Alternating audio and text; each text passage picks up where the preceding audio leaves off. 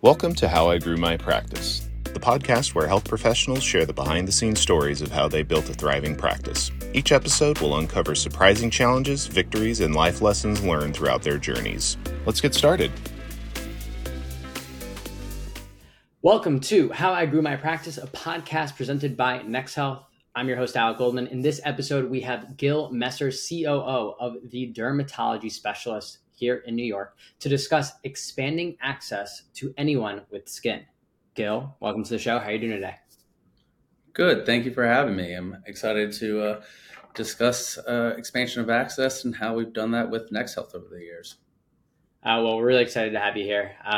For the folks in the audience who do not know you, Gil, if you don't mind just sharing a little bit about yourself and how you ended up in the seat that you're in with the dermatology specialists.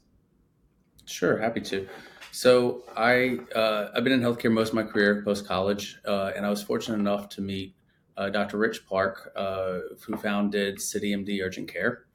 And CityMD had this mission to really provide access to the single mom with two kids and working two jobs and had nowhere else but the emergency room, as well as the mother on the Upper East Side who was a stay-at-home that had help, etc. So everybody that needed help, and we grew that. I joined them around 30 something sites to 123 sites.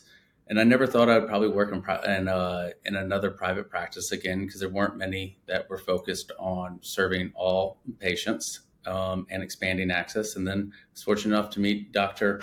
Bobby Buca, who had at the time 13 dermatology clinics in New York. And I joined on as the CEO, and we leveraged a lot of the experience from CityMD to rapidly expand and become the largest dermatological provider in New York City area, with now 40 plus sites and seeing north of 2,000 patients a day. That's quite impressive. I know the last time we spoke, like just hearing those numbers and from your origin story of when you guys started and all the way to where you guys are now. So congrats. It's really exciting stuff. So, when we talk about expanding access to anyone that's with skin, right? Like talking about the dermatology specialist mission, but what does that mean to you and your organization, and why is it such an essential focus to what you guys are doing?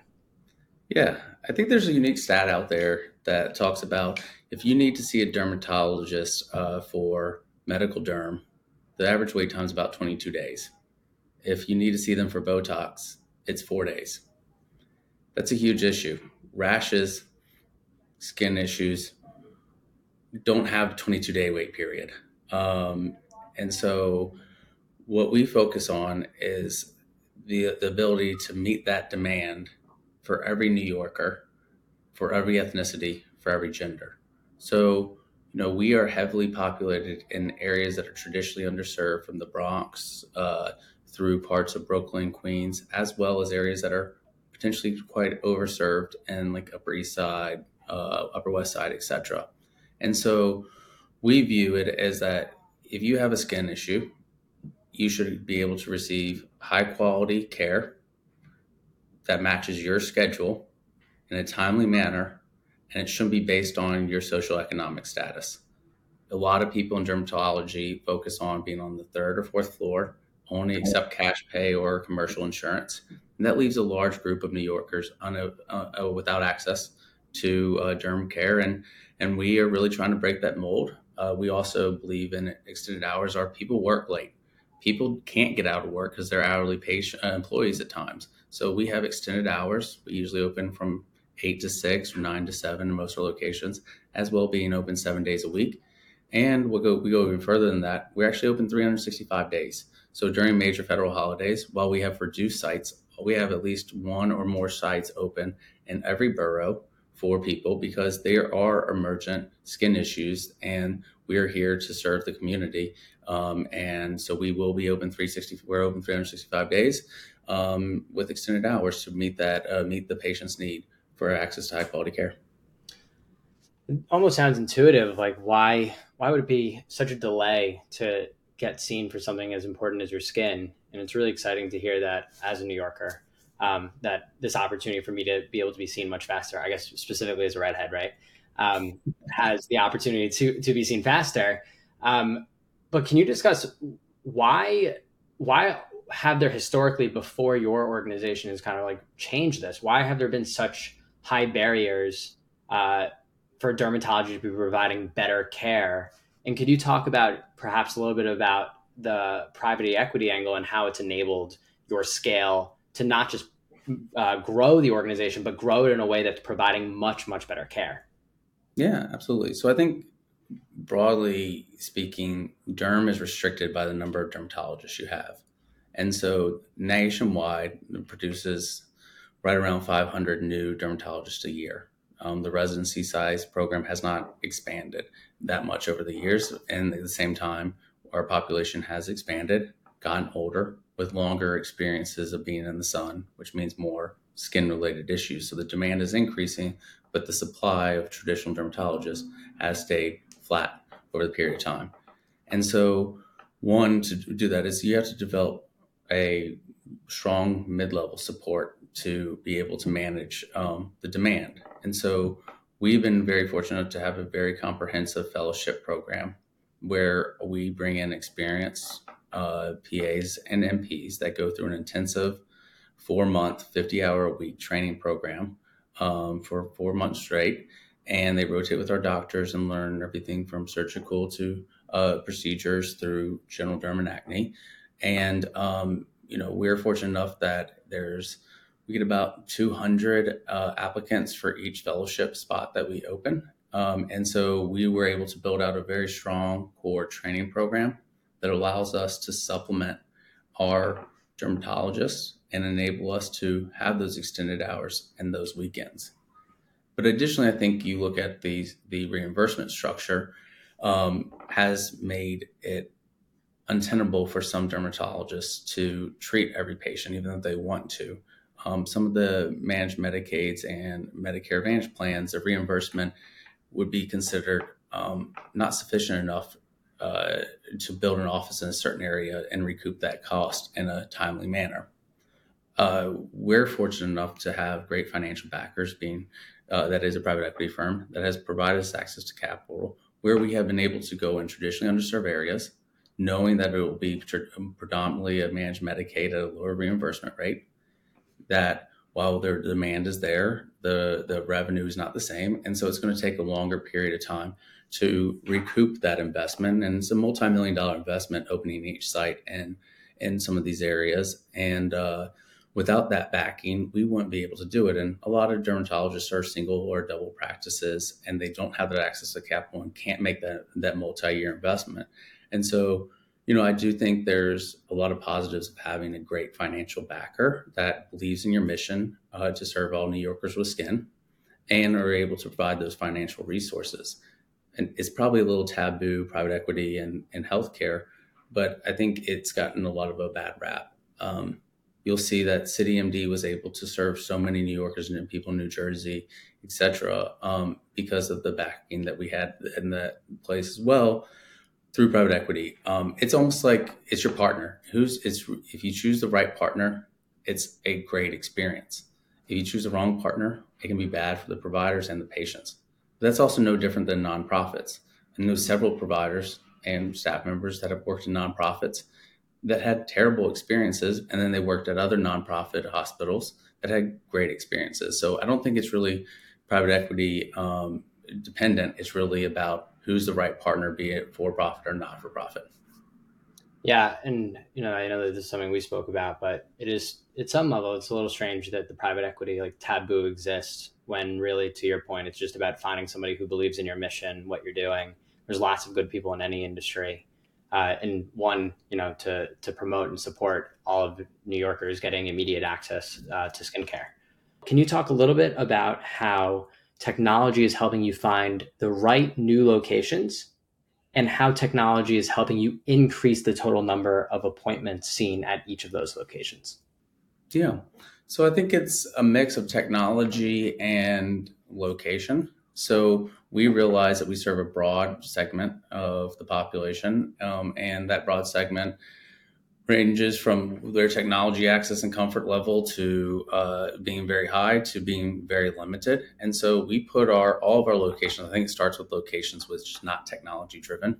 Identifying those locations is actually very technology driven. We have a not fully AI, but a predictive analysis of what location would be perfect from all of our experience at other locations. So first we identify the area using technology that we think is going to be great.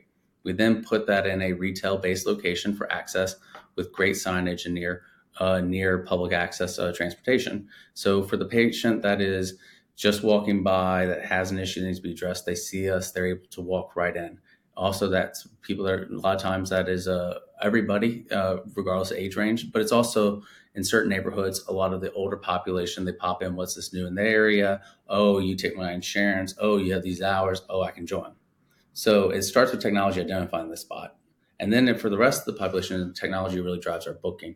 So we partner with NexHealth to drive our online scheduling. It allows our patients to be able to identify where they are, see all of our providers' availability, see who they're going to see, and choose the time that works for them best. Additionally, they get active communication. We know with life, things change, especially in New York. Life can change on a dime, where everyone's busy. So, if the appointment doesn't work for you, you're able to text back, cancel your appointment, text back, rebook your appointment, etc. So we're really focused on being able to drive an online experience, and we're very close to rolling out a secondary partnership with TrueLark, which leverages NexHealth as well to enable further text-based appointment and communication resolutions. Then we also have a robust call center that it has extended hours and works 365 to be able to take online bookings and answer your questions. So we try to really couple it from location and hours and the walk-in through the more traditional phone-based to the more modern web-based and to the most current, which will be text-based. And so we hit every mode of technology to drive bookings, but also to drive the access. How are you guys leveraging kind of the standardization of technology to measure each of the locations and understanding what's working from location to location across the organization? Yeah, so I think one of our secret successes is that we've actually standardized the schedules across all providers at all locations. So having that standardization allows you to maximize the schedule and see the most or support and access the most patients in a day. And so what we're able to measure is really, we'll see that certain locations are a younger population and they are going to book within 36 hours tops. And so those are the sites that you're going to see rapid climb in a very short period. I mean, there's one of our sites that is a very young, just moved to New York neighborhood. And I kid you not, that site will get about 80% of their bookings from 6 p.m. until 4 a.m. the day before. Then we see in more traditional, more neighborhoods where you have more developed families with older kids, et cetera. And that booking is going to really be 1 to 2 weeks out. And so we obviously display 1 to 2 weeks out, et cetera. And so, and then we also realize where we know there's a high walk-in rate and a high no-show rate. We are able to double, triple book in those spaces because we know there's going to be a high cancellation. So that 3 slots is actually going to become 1 using predictive analysis. And then we also, some sites we know huge walk-in volume, that schedule starts, we might cap that schedule at 35 patients, knowing that 10 to 15 are going to walk in at the same day. So our schedules will tell us a lot about the patients that we're going to see, but also tell us how we need to design our operations. And then we're able to leverage our scheduling software to be able to match that. And so it has seamless operations. That's really cool how you guys are learning so much about, I guess, the demographic of each location and how that affects how people book and when people book. Yeah. It's unique. It's I think I've been in healthcare now for 15 years, I think close to 15 years. And everyone says, oh, my site is unique. It's really funny when you see the data that while sites are unique-ish, you have big groups that are very comparative. So I can now launch a new site and with 99% accuracy tell you how busy it is, what's the ramp time, what's the patient insurance mix going to be, et cetera. So they're not as unique as we used to always think. They're very much groupings into certain type of groups that we can then tell you what's going to happen, and we're pretty much right. So it's kind of really cool, but it was one of those things that you couldn't have done 5 years ago because the technology didn't really exist. That's really specifically, I guess, can you talk a little bit more about the types of groupings that you see? Yeah, so I mean, we factor in about, I think it's 14 different social economic indicators that will tell us the patient population and volume that we're going to see, and then in a certain neighborhood, and then you lay in the exact spot, then we know the foot traffic, etc. So we're able to use foot traffic data as well to drive it, to then be able to predict what's the patient volume going to be, how many walk-ins are going to be, what's the insurance mix, etc. And then we're also able to say, hey, even though this site might be in Queens, all the socioeconomic data, location, foot traffic looks like a site that might be in another area of Brooklyn. So this is likely appear. And then we're over to lay the ramp at that old site to this site, and you'll see the line basically hover the exact same way. And so that's, I think we use the 16 main indicators, and you overlay it, you can then really pick out what site looks like what site, and then know what it's going to do in the future. Just for folks on the show, I'm not sure if you mentioned exactly the number, but how many locations is Derm Specialist at now? Right now we're at 40 open, and we'll finish this year with anywhere from 42 to 44. And the next year we'll be pushing close to 60. Big jump. Yeah, it's been fun. Sounds like it, a lot of scale. What are innovations that, derm specialists, your organization are looking into that you think is really going to help you guys scale to attain that speed? I think a lot of it is behind the scenes around our operational reporting. We are working on, we've gone down a predictive analysis now of knowing what a ramp is going to be, the volume. We're able to now do staffing models based on that volume to make sure we have the right staffing at each site. So the right staffing at the right time, and make sure that it ensures that the patients have a great experience, that the providers are supported, and that we are not scrambling at the last minute to fill space, et cetera, and to run a operationally efficient business. The next phase, I think of that as expansion on it. It's where we're able to take common denials and be able to say, okay, we know this denial came in. It was tied to this person due to this reason. So we're working on operational dashboards to really go back just to the individual level, because you can only do so much on broad training. I think we have a very strong foundation when it comes to broad training. We have a whole skin academy, which ranges to at minimum 2 weeks of training before you hit the sites.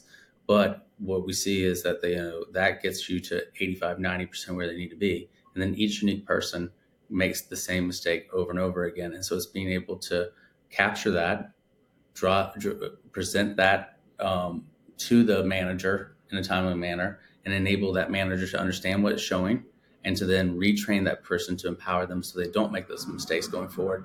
9 out of 10 times that person doesn't realize they're making that mistake, and it's just retraining, and then you fix it. So it's really about bringing those small things behind the scene forward. It's going to also be with some of our payments. How do we able to present predictive to the patient ahead of visit? What's their cost going to be? Provide them the options to prepay it. Maybe that payment's a buy now, pay later. Maybe it's pre-setting up a payment plan with us. Maybe it's all up at front. Maybe it's wait till everything runs through insurance and then see if that prediction was accurate. It's enabling better patient experience for convenience on pain. We've already launched text to pay post-visit, but there are other ways that we can online chat, better portal to enable payments for them as well, and questions, refills, etc. So it's going to be more around the back end and not necessarily as much patient facing. That's going to drive a better experience for our providers, our employees, and most importantly, our patients. Sounds though that the amount of measurement you're doing is certainly a way to not lead into like an overextension or dilution of the core values and the quality of service that people would expect. 100%. I think while it seems like we've ramped very quickly, you could make an argument that we haven't ramped as quickly as other businesses that are seeking this demand because of that quality. We maintain a very strict internal ratio of what the clinical quality must be at each site, how many MD/DO days must be at each site, what's the oversight of anyone that's not an MD or DO. We run a significant number of reviews for each one of our supervised mid-levels. Their supervising provider has to review a high number they have to review every one of the charts before they're signed off, but then they go into a deep dive, a clinical review on several of their charts per week. They do quarterly reviews of overall performance, annual reviews, and the same with our site staff. So I think we've actually held back growth in some points because we are more conservative and want to ensure that that we don't dilute the quality by opening one additional site. So we will rather get a lease, build out a site, and then hold. I have several sites that I'm not opening until next year because I don't think opening it's right this year. That's why I said earlier we were at 42 to 44 because we're going to really make the determination: do we open the additional ones based on the decision if it would dilute any quality? And if it does, the answer is simple: we don't open. We wait until that the staff is prepared, that we have the right quality and the right mix of providers to ensure that we maintain that high quality experience in clinical care that we try to maintain at every single site. I think it's, going back to what we were discussing with the taboo around private equity, you can imagine that there's tons of private equity shops who are pushing for growth and return on dollars. So it's really so important to find the right partners who understand the patients, where you're not sacrificing brand quality and telling them, here's our roadmap to ensure that, our brand remains our brand year over year. Mm-hmm. Yeah. And again, I don't, and maybe I'm just fortunate enough, and I worked with several private equity groups in the past. I don't know any of them that are willing to sacrifice clinical quality for growth because they know they made a major investment. And that major investment they know is at risk if they start dropping clinical quality. So they will push for operational optimization. Maybe there is waste in labor that could be avoided, or unnecessary waste of supplies or things like that can be improved, or maximizing existing staff's availability. But I don't view them as anyone that would find sacrificing quality for growth as an acceptable outcome, be that in nonprofit or for profit side, because one, we're in healthcare for a reason. No one goes into healthcare because they're looking to make money. The first reason they go in is to take care of patients.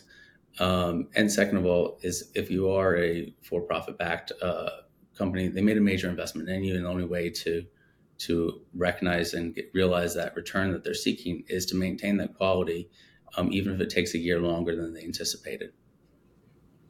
Which totally makes sense. If you sacrifice your brand, obviously long term, you're really hurting. You're damaging what would inevitably be your revenue anyway. So just optimizing for short term over long term, or long term over short term, and you really got to be playing the game, especially the one that you guys are playing, which is you want, I'm sure, at some point, hundreds of locations. So without that brand promise staying in place and that reputation scaling from location to location, like that's all you guys, that's what you have. That's what the organization has. Exactly. Closing thoughts. We are just over the 20, almost to 25 minutes. For other healthcare providers, dermatology practices looking to broaden their reach, I guess what would be your parting advice here? Just based off your experience growing derm specialists to the almost 50 locations that you guys have now. Yeah, patients don't live in a 9 to 4 environment. Your key operating hours are their key working hours as well. We see that even more as there's been massive inflation, et cetera. And so you have to meet your patients where their need is. there are a lot of options out there, and patients will self-select. If they have to choose between changing providers or losing revenue for themselves and have to take time off work, be it unpaid or paid, a lot of times they'll switch. So meet your patient where they are with your hours, but also meet your patient where they are from when they're trying to communicate with you or book with you. Putting an online request form that lets you someone fill it out and ask for an appointment time, isn't really online scheduling. Patients see that, they're usually moving on. Similar if it's only a phone call available and then you call 5 times and can't get through, they're going to call another phone number. So really moving the environment from where